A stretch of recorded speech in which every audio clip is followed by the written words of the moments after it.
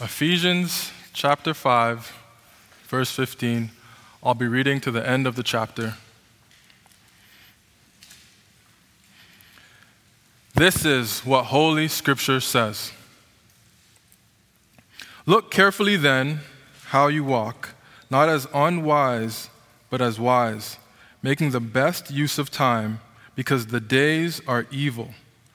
Therefore, do not be foolish, but understand what the will of the Lord is.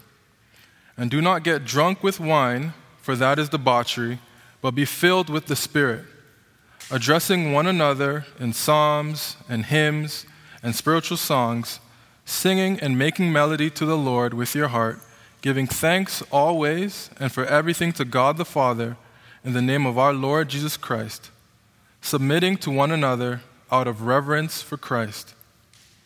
Wives, submit to your own husbands as to the Lord. For the husband is the head of the wife, even as Christ is the head of the church, his body, and is himself its Savior. Now as the church submits to Christ, so also wives should submit in everything to their husbands.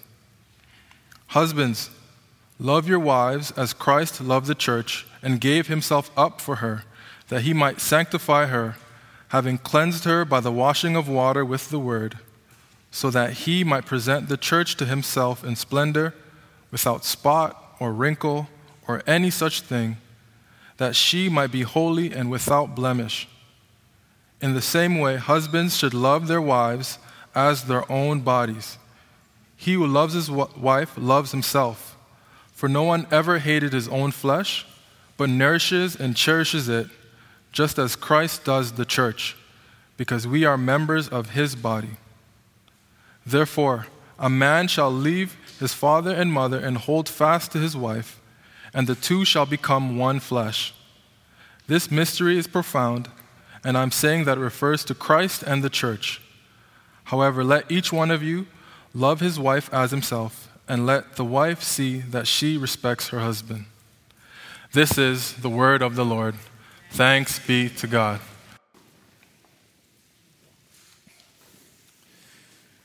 If you have your Bibles with you, please do open to the book of Ephesians as we continue our little cursory view of the book of Ephesians.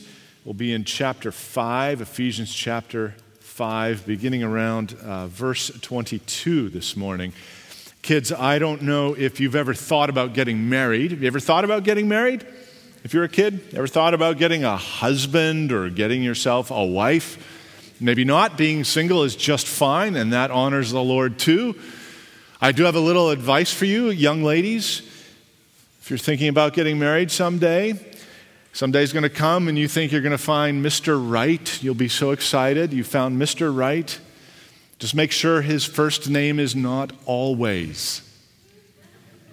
You got to think about it. Listen, getting married is, do you need a moment for that? Mr. Always Right? That's how that worked. Okay. Getting married is one path that people take. It's not one that everybody has to take, but it's one path that people take. And it's something the Bible has a lot to say about. Actually, I'll rephrase that. The Bible has something to say about it. It doesn't have a lot to say about it. It has just actually very little to say about it, but very specific things to say to you and to me. Things that make a Christian marriage unique from a non-Christian marriage. At least your marriage should be unique. So in this little series, Let's Just Act Like Christians, I'm wanting to go into this part of Ephesians with the goal, I guess you could say, of having us, well, let's just at least act like we're Christians in our marriages. Let's align our marriages to our new identity in Christ. That's been the whole idea here in Ephesians. Let's get this process of becoming what we are. Let's reactivate that so we're not just satisfied with being, frankly, worldly in how we're living our lives. Imagine you move to a new country. If you've done that, when you go to a new country, you're trying to adopt the customs, the clothing, the conversation of the people there of your new land. Well, you are a citizen of a new kingdom, and you're learning to act like it as a new citizen. Lots of you immigrated here from other countries, and you know that it can take a long time to understand and adopt a new culture. There's a sense where that's true for all of us as Christians. We need a manual to instruct us, and we need some honest friends who are going to tell us when we're sort of crossing the lines of cultural expectations. And thankfully, you and I have both as Christians. We have our Bible as our manual, and we have our fellow church members as those friends who are going to say, hey, you're not really living according to the manual. And the result of this personal transformation is that you start to look different.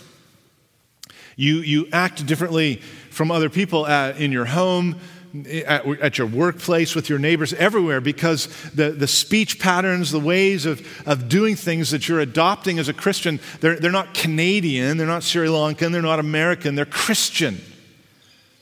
And because of that, they're heavenly, they're otherworldly, if you like. And there's a sense where, when we sing this sometimes, this world is not my home, right? And there's a sense where we don't belong here.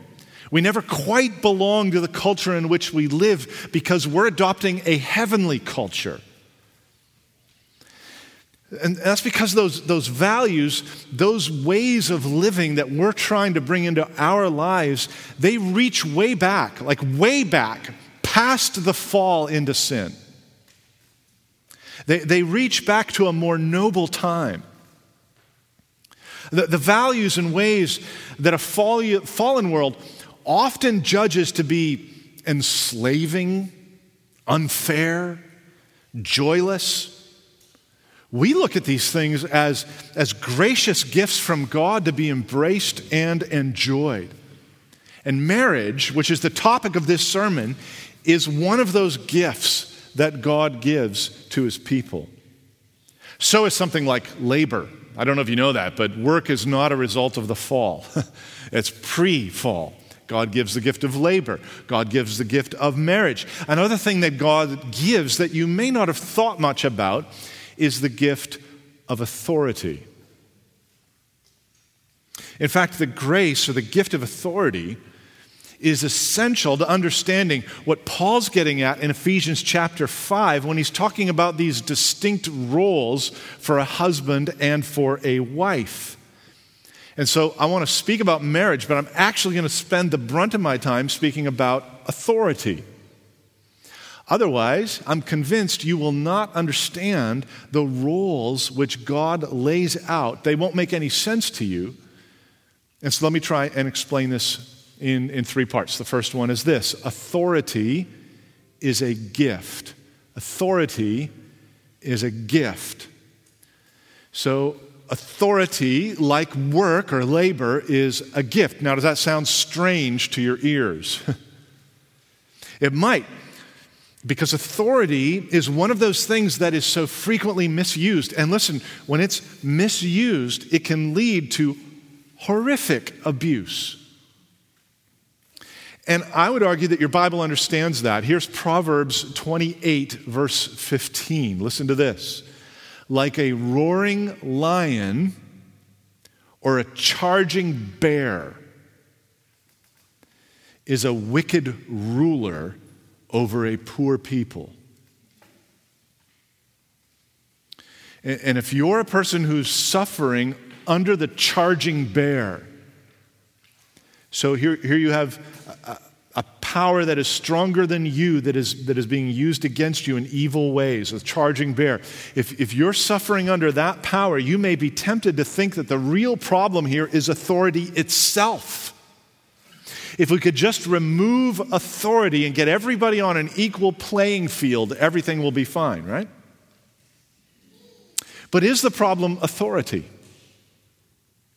I want you to imagine with me a great kingdom in centuries past. And in this great kingdom, the people of that kingdom decide to make a toddler their king. And so they hand that little guy the scepter of the king, which the scepter is that golden rod he holds, which represents his authority. But he's a toddler. So sometimes he just drags that scepter around behind him. Other times he leaves it in his playroom. He forgets about it one day. He drags it along the floor. He smashes stuff with it another day because he's a toddler.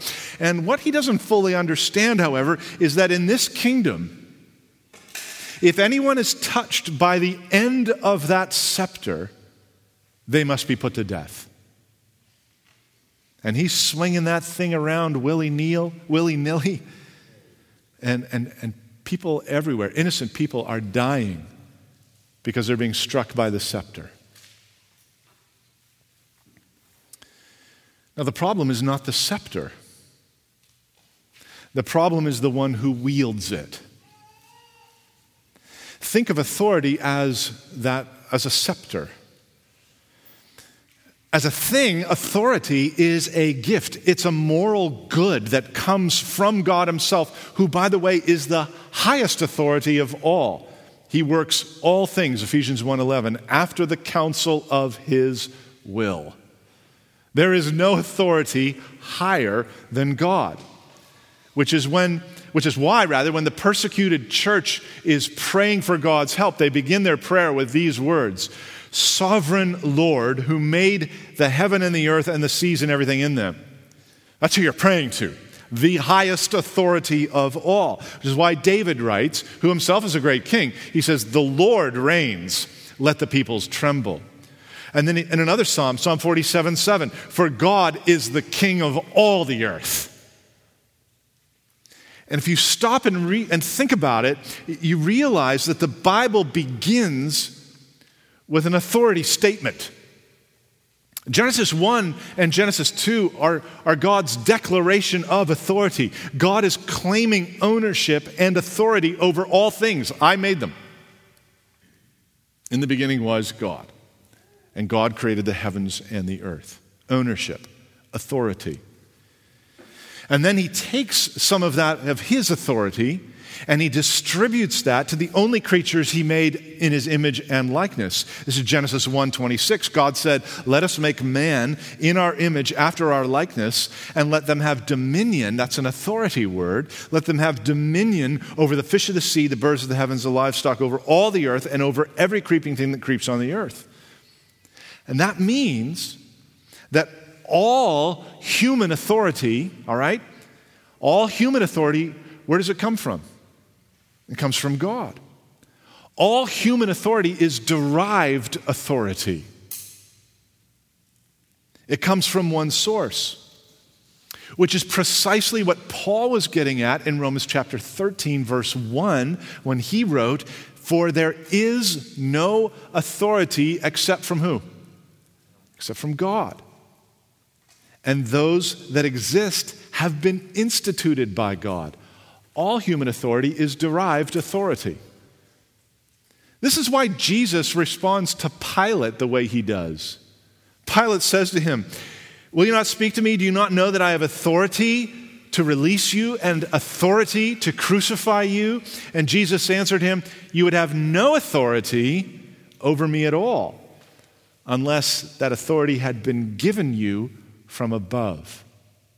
Think about what Jesus says there. Evil Pilate, sinful Pilate, you have authority that was given you from God. All human authority, even in the wicked rulers, is a derived authority. All authority is distributed by God as God sovereignly chooses. But just because the authority itself comes from God does not mean it's always used in God-honoring ways. Pilate proves that. In other words, the problem is not the scepter, the problem is the toddler who wields it. The problem is not authority, the problem is the sin in the people who are using that authority. Thankfully, there are good examples of authority too. You can turn for a moment to 2 Samuel 23 if you like. This is David's last words, and David begins by saying, speaking of himself, I was anointed, in other words, set apart to be the ruler by God. I'm anointed. I was raised on high, put in a position of authority. This is poetic language where David is talking about his authority. And in that position of authority, he says, and by the way, God told me to write a description of what the godly use of authority does. And that's what you get here. So 2 Samuel 23, verse 1. Now these are the last words of David. The oracle of David, the son of Jesse, the oracle of the man who was raised on high, position of authority, the anointed of the God of Jacob, position of authority, the sweet psalmist of Israel. The Spirit of the Lord speaks by me, authoritative claim to revelation. His word is on my tongue. The God of Israel has spoken, the rock of Israel has said to me. Wow. God has given David something to say. What is it? Here it is. These are God's words that he gives to David to tell us. When one rules justly over men, ruling in the fear of God, he dawns on them like the morning light, like the sun shining forth on a cloudless morning, like rain that makes grass to sprout from the earth. Now, this is very interesting. There were a couple occasions in David's life where he badly abused his authority. But here, David is instructed by God to tell us what the good use of authority looks like. And God says that when authority is used by human agents, when that authority is used correctly, it's like the hope of a new dawn. It's like the sun shining on fertile fields, watered by the life-giving rain. In other words, a ruler who uses his authority well blesses and protects and prospers his citizens. In other words, authority is a gift. It is a good. And that is seen most clearly when authority is used correctly. So whether it's in your workplace or whether it's in the government or whether it's in your school or your marriage, as we'll see in a moment, Christians should have this posture of always trying to stabilize and sanctify authority in the broader culture. What do I mean by stabilize? I think as Christians, when we understand that authority itself is a gift from God, it's morally neutral in that sense, morally good, but it can be used negatively and positively, then we ought to be doing all we can to support authority as a principle. But that might be, there might be some toddler whipping around a scepter somewhere, but that doesn't mean we have to mock authority or disregard authority or throw away the scepter. We can identify the misuse of authority, but we're fools if we think the solution to the abuse of authority is to put the scepter in the closet or the trash heap. Authority is a good gift from God.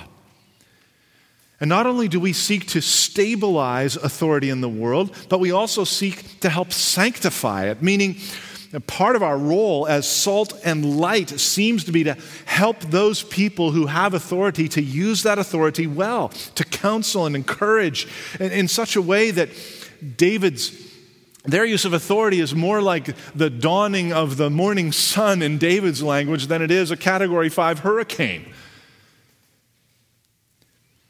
Now, in my opinion, it's always a little bit sketchy, always a little bit dangerous to interpret your own days.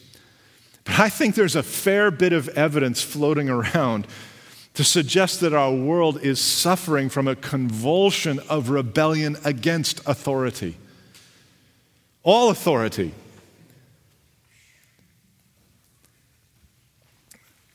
And I think it's partly because we've made authority itself the enemy. Like it's a bad thing. And I think Satan is rejoicing at this. Remember, if Genesis 1 and 2 were a declaration of God's authority, what's Genesis 3? It's a sinful declaration of independence. It's a declaration of rebellion against God's authority. When the Satan comes to Eve, what's he saying? You won't really die. He's questioning the authority of the Almighty Creator. He said you would die. Now you're not going to die. And when Adam and Eve take of the fruit and eat, at that moment, Sin works like this slow release cyanide capsule in every good authority structure in the world. Our problem is sin, not authority. And that's true in marriage. When God is telling Adam and Eve what's going to happen now that they've sinned, he says to the woman, Genesis 3:16, "Your desire shall be contrary to your husband, but he shall rule over you." Contrary desires, authority. We are bent, I think, to react to the abuses of authority with the wrong solutions. We try to chuck the scepter rather than change how the authority is being used. And Christians are not immune to this. According to the Bible, all of us are under authority. You may not want to be under authority, but you're under authority. We're all under the authority of God. He is the head of all rule and authority. Colossians chapter 2. You don't get a choice on that one. Men and women are under the authority of their government. We already alluded to Romans chapter 13. Children are under the authority of their parents. Ephesians chapter 6. Members are under the authority of their elders. Hebrews chapter 13. If you take the slave master sort of language there and transfer some of that into the workplace, you might say that employees are under the authority of their employers. You could look at 1 Peter 1, later here in Ephesians and other places. In other words, authority is one of God's good gifts to structure our world so that we don't end up devouring each other. What happens when authority is undermined? We know from our own Bible, the last verse of the book of Judges, when authority was chucked out the window. In those days, there was no king, no authority in Israel. Do you know the next line? Everyone did what was right in what? His own eyes. That's what happens when you have no authority. Everybody just does what they want. In other words, here in Judges, Israel had eroded to the survival of the fittest, or if you like, the survival of the luckiest. I'm not sure which it is. Something like modern Somalia, if you know what's going on in Somalia, where there's no governing authorities and it's just sort of civil war all the time. Authority is a good. Without authority, we are bent on self-destruction. Authority is not an evil. And remember, I'm just talking about authority, and I'm going to apply all of this to your marriage, married people. Maybe your future marriage, kids. Authority can be misused. It is often misused, often abused. But when we read our Bibles, we're given instructions and we're given models of how to navigate the times when any authority, whether it's Christian or non-Christian in your marriage or outside of your marriage, is using that authority improperly. I mean, these are familiar things. Anytime any authority, whether it's Christian or not, prohibits you from doing what God explicitly commands you to do. I'm choosing my words very carefully. When God explicitly says you must do this thing, and some human authority tells you must not, well, then you disobey the human authority. We know this. In Acts chapter 5, the apostles are imprisoned for preaching Jesus. Now listen to this. An angel shows up in the prison and says this to these men. Go and stand in the temple and speak to the people all the words of this life.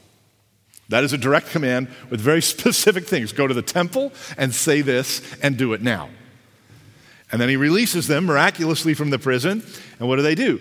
They have an explicit word from God. They had already been told not to preach. Now God, through an angel, tells them they must preach. And so they don't obey the human authority. They obey God's authority. They go and they preach. The religious leaders show up, tell them, what are you doing? You can't do this. Stop doing this. And then you receive the famous words of Peter, we must obey God rather than men. Notice the must.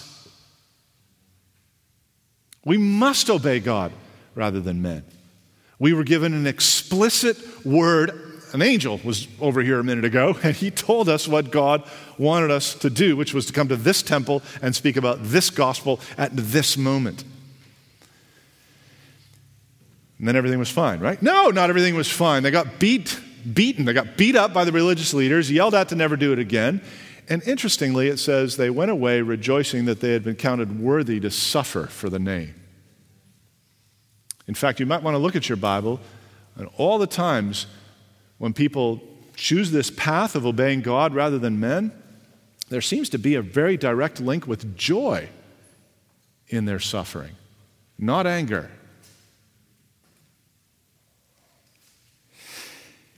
So if you get an explicit command from God in the Bible to do something and some human authority in your life tells you not to do it, you must obey God rather than men. God's authority it always trumps man's authority in this kind of case. And in doing so, you've got to be willing to suffer for it. And then you can test your suffering, if it's really godly suffering, by the level of your joy. Read 1 Peter if you want to think about joy and suffering for doing what God wants you to do. Likewise, anytime an authority, Christian or not, commands you to do something your Bible explicitly forbids, well, you should disobey that authority. If your boss tells you to lie, you should say to your boss, I'm sorry, I'm not going to lie because God told me not to lie. There is a commandment about it, and there's New Testament commands about it. I cannot lie. I must obey God rather than men. And if you get fired for that, you rejoice that you are counted worthy to suffer for the name. I think part of the trouble here is we're just not very good at navigating these situations. And honestly, that's because so many times they're not really cut and dry, are they? They're a little bit fuzzy. For example, a wife may feel that her husband is forbidding her from doing something that God wants. And she doesn't really have a Bible verse for it, but she thinks that's probably what the Lord wants. But in reality, it's not something God commands. And as good and as wise and as right as it may seem, she may feel that gives her a right to not submit to her husband. You can think of many examples of this in your workplace.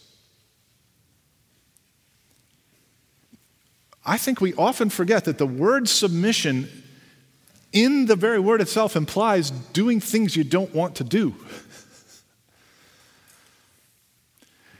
When Dad comes and says, let's go to Canada's Wonderland, and you say, okay, I'll go. That's not submission. When he says, please go outside and shovel the snow, and you go, that's probably closer to submission. We get confused because we elevate our opinions to the matter of God's explicit word. If you can't chapter and verse it, you better pause and reverse it. Most situations in life are full of context, nuance, opinion, prudence. But if rebellion, right, this is what Samuel said to Saul, rebellion is as the sin of witchcraft. God looks at rebellion in us on the same that he looks at dabbling in the mystic arts. It's evil in his sight.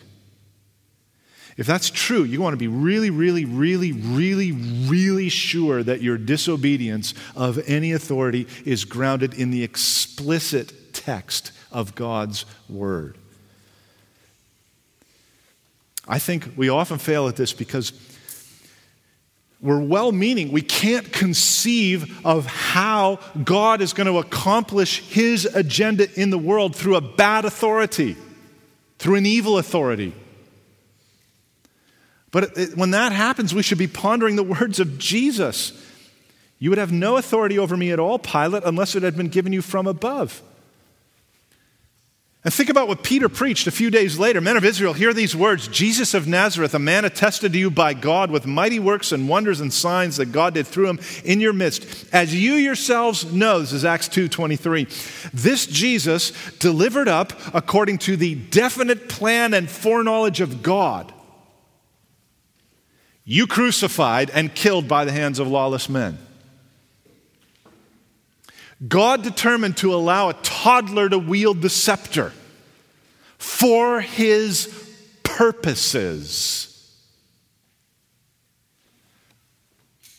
Acts chapter 4, Peter again, for truly in this city they were gathered together against your holy servant Jesus, whom you anointed, both Herod and Pontius Pilate, along with the Gentiles and the peoples of Israel, to do whatever your hand and your plan had predestined to take place. Beloved, the single greatest abuse of authority in the history of the universe was the cross. The only sinless person to ever walk the earth decided not to rebel against the authority, but to submit to it, for he understood through the revealed will of God, not my will, but what? Yours be done.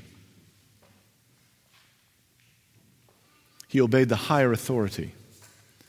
That was his explicit, revealed truth of his Father, that he would suffer in order to save us. Has he saved you? Have you repented from your own rebellion against his authority in the world, for instance, and turned to him to be your Savior? Look at how much Jesus loves his people. He is so committed to the prosperity and the life and the health and the blessing of his people that he chooses to not disobey an unjust authority in order to save people like you and me from our sins. Which means you ought to run to him who loves his people so much, because he can give you the life and the joy and the peace, not just in this life, but in the life to come. The gospel is a wonderful offer, but the gospel, according to Paul in Romans chapter 1 and Romans chapter 16, the gospel is something to be obeyed. Have you obeyed the gospel? Have you submitted to the ultimate authority of God, who looks at you and says, repent and believe in my Son? What a kind thing God would command of all of us. For when we do, he truly saves us. Now you might be thinking, what does all this have to do with my marriage? Well, a lot. Let me try and explain how. I don't think you will understand the distinct role of a husband and the distinct role of a wife until you have these thoughts of authority clear in your mind. So this takes me to number 2. Submission is a choice. Submission is a choice. The word the biblical authors use for submission, hupotasso, to place under, it means basically that, to put yourself under. Agency is important here. Submission is not removing agency. Submission is the act of agency. I am choosing to put myself under the authority. That is what submission means. It is to voluntarily place yourself under the authority of another. A husband is never told in the Bible to subject his wife to his will. The wife is called to place herself willingly under her husband's authority. Authority which he has as a result of being in the role of husband. Just listen to these Bible verses, see if you notice anything repeating itself. This is 1 Peter chapter 3, verse 1. Likewise, wives, be subject to or be submissive to your own husbands, so that even if some of them do not obey the word, they may be won without a word by the conduct or behavior of their wives when they see your respectful and pure conduct. Colossians 3:18. Wives, submit to your husbands as is fitting in the Lord.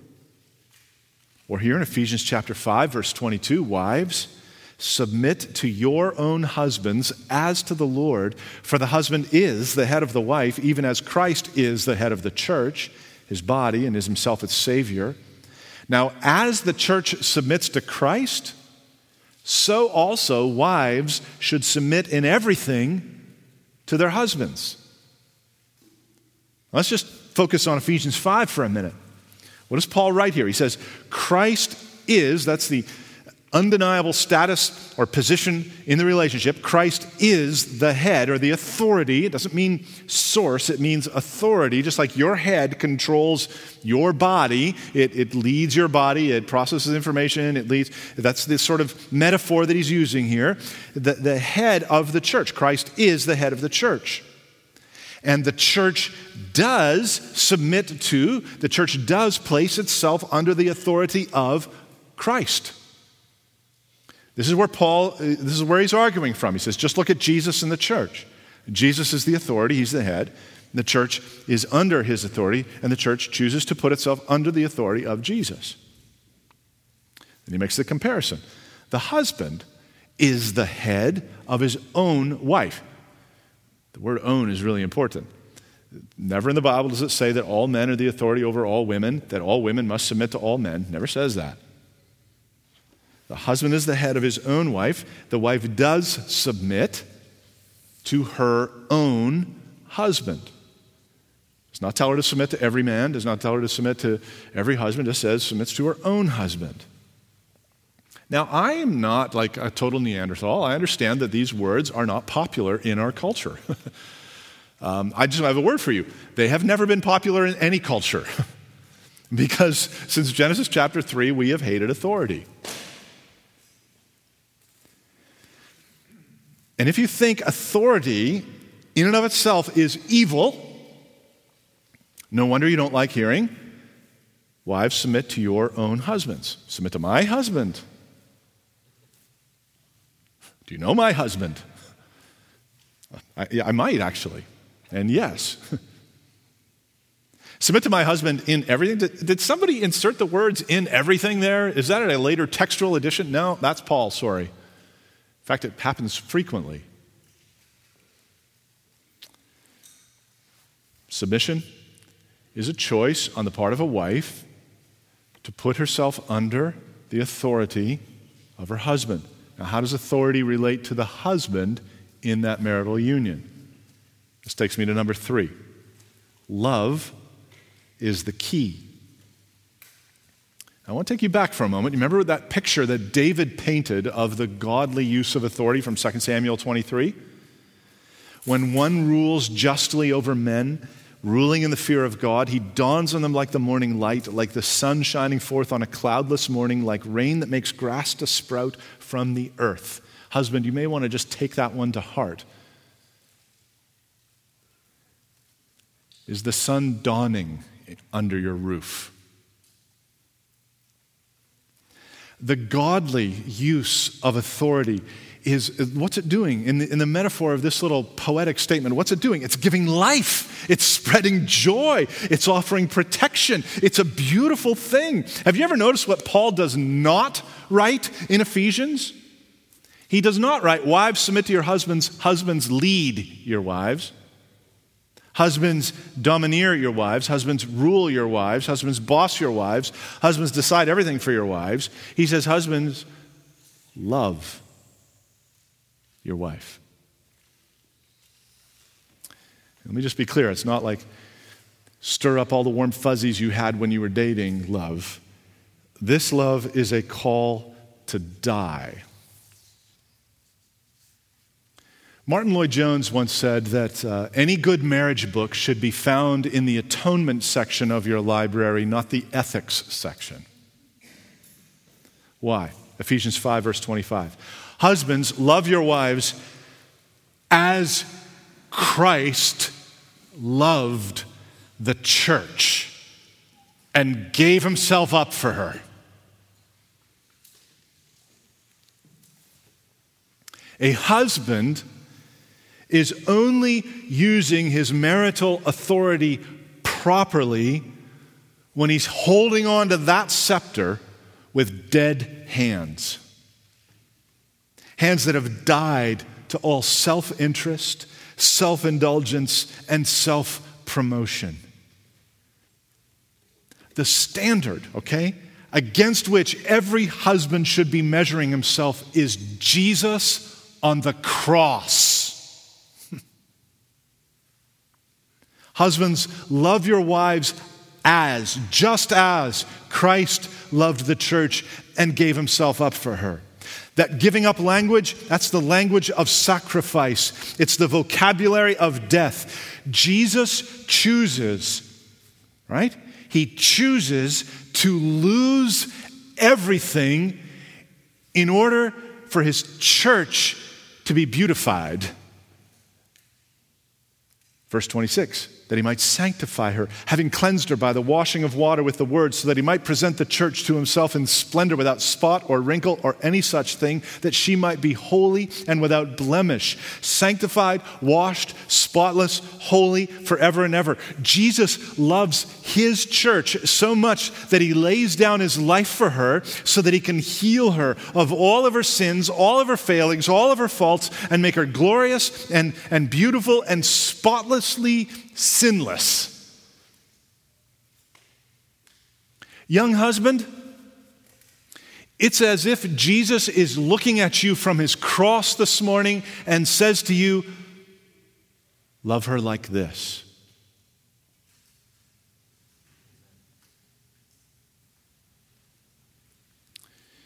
Do you notice another thing Paul does not write in Ephesians 5? He never even hints at the idea. He never says, once your husband is leading and loving like this, submit to him. Once your wife is submitting to you, love her. No. Because you have a higher authority, and you're living out that authority in your marriage relationship. Husband, you love when she is most unsubmissive. Wife, you submit when he is most unloving.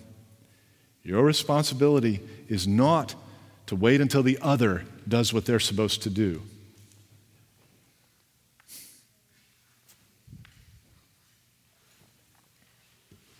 Verse 28, look at it. In the same way, husbands should love their wives as their own bodies. How committed are you to the comfort and health of your body? You're very committed to it. He who loves his wife loves himself. For no one ever hated his own flesh, but nourishes it and cherishes it, just as Christ does the church, because we're members of his body. Paul's saying a lot of things there, but one thing you got to get is like when you stub your toe, you think about your toe. You're very committed to the health and well-being of your own physical body. That's the level of commitment husbands are to have toward wives.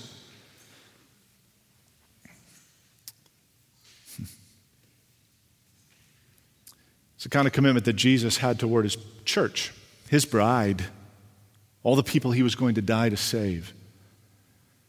Which means, since this was all in God's mind before the creation of the world, including before the creation of marriage, that means that marriage is not an example of Christ and the church. Rather, Christ and the church are an example to every marriage.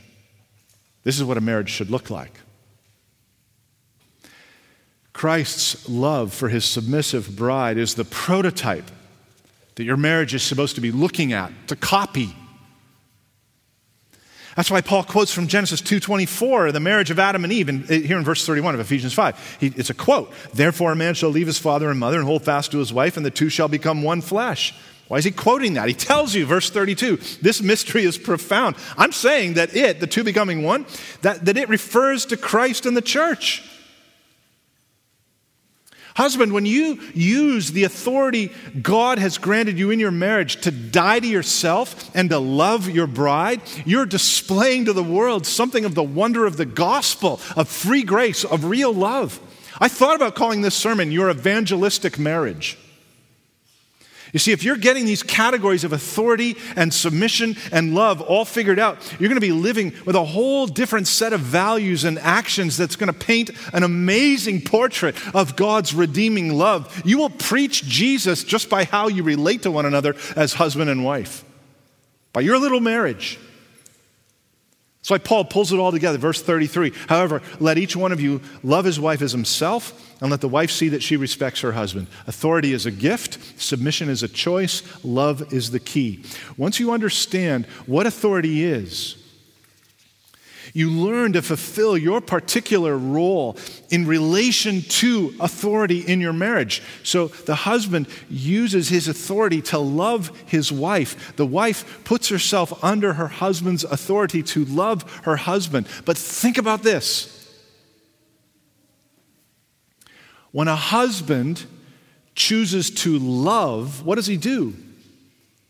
He dies to himself and he serves his wife.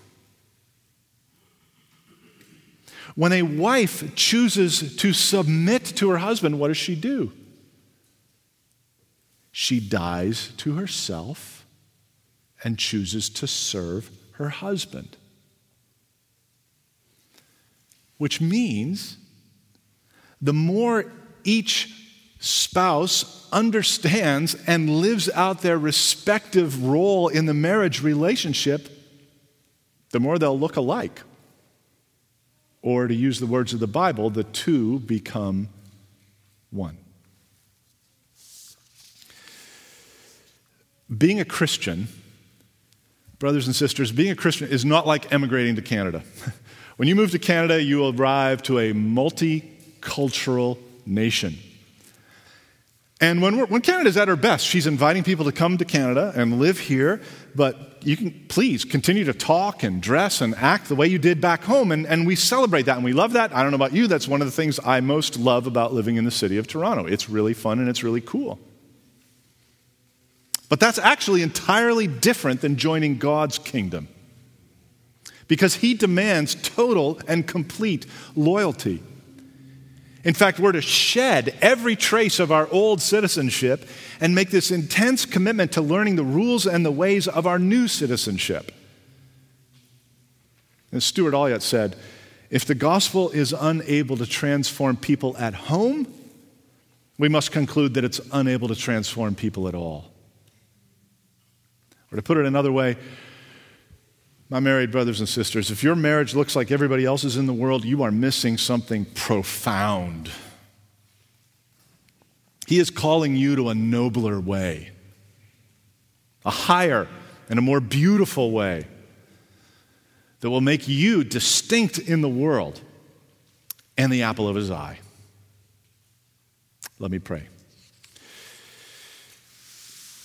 So, Father, help us to be these people. Every husband and every wife, I'm imagining, is feeling a little bit like me and very, very eager for grace right now.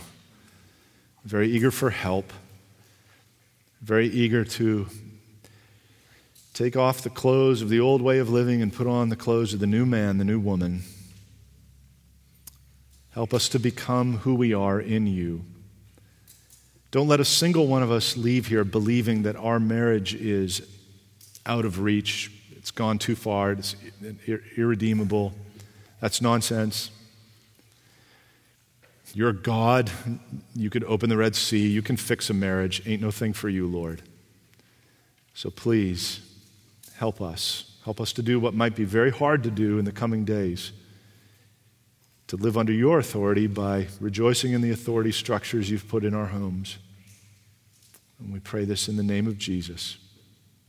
Amen.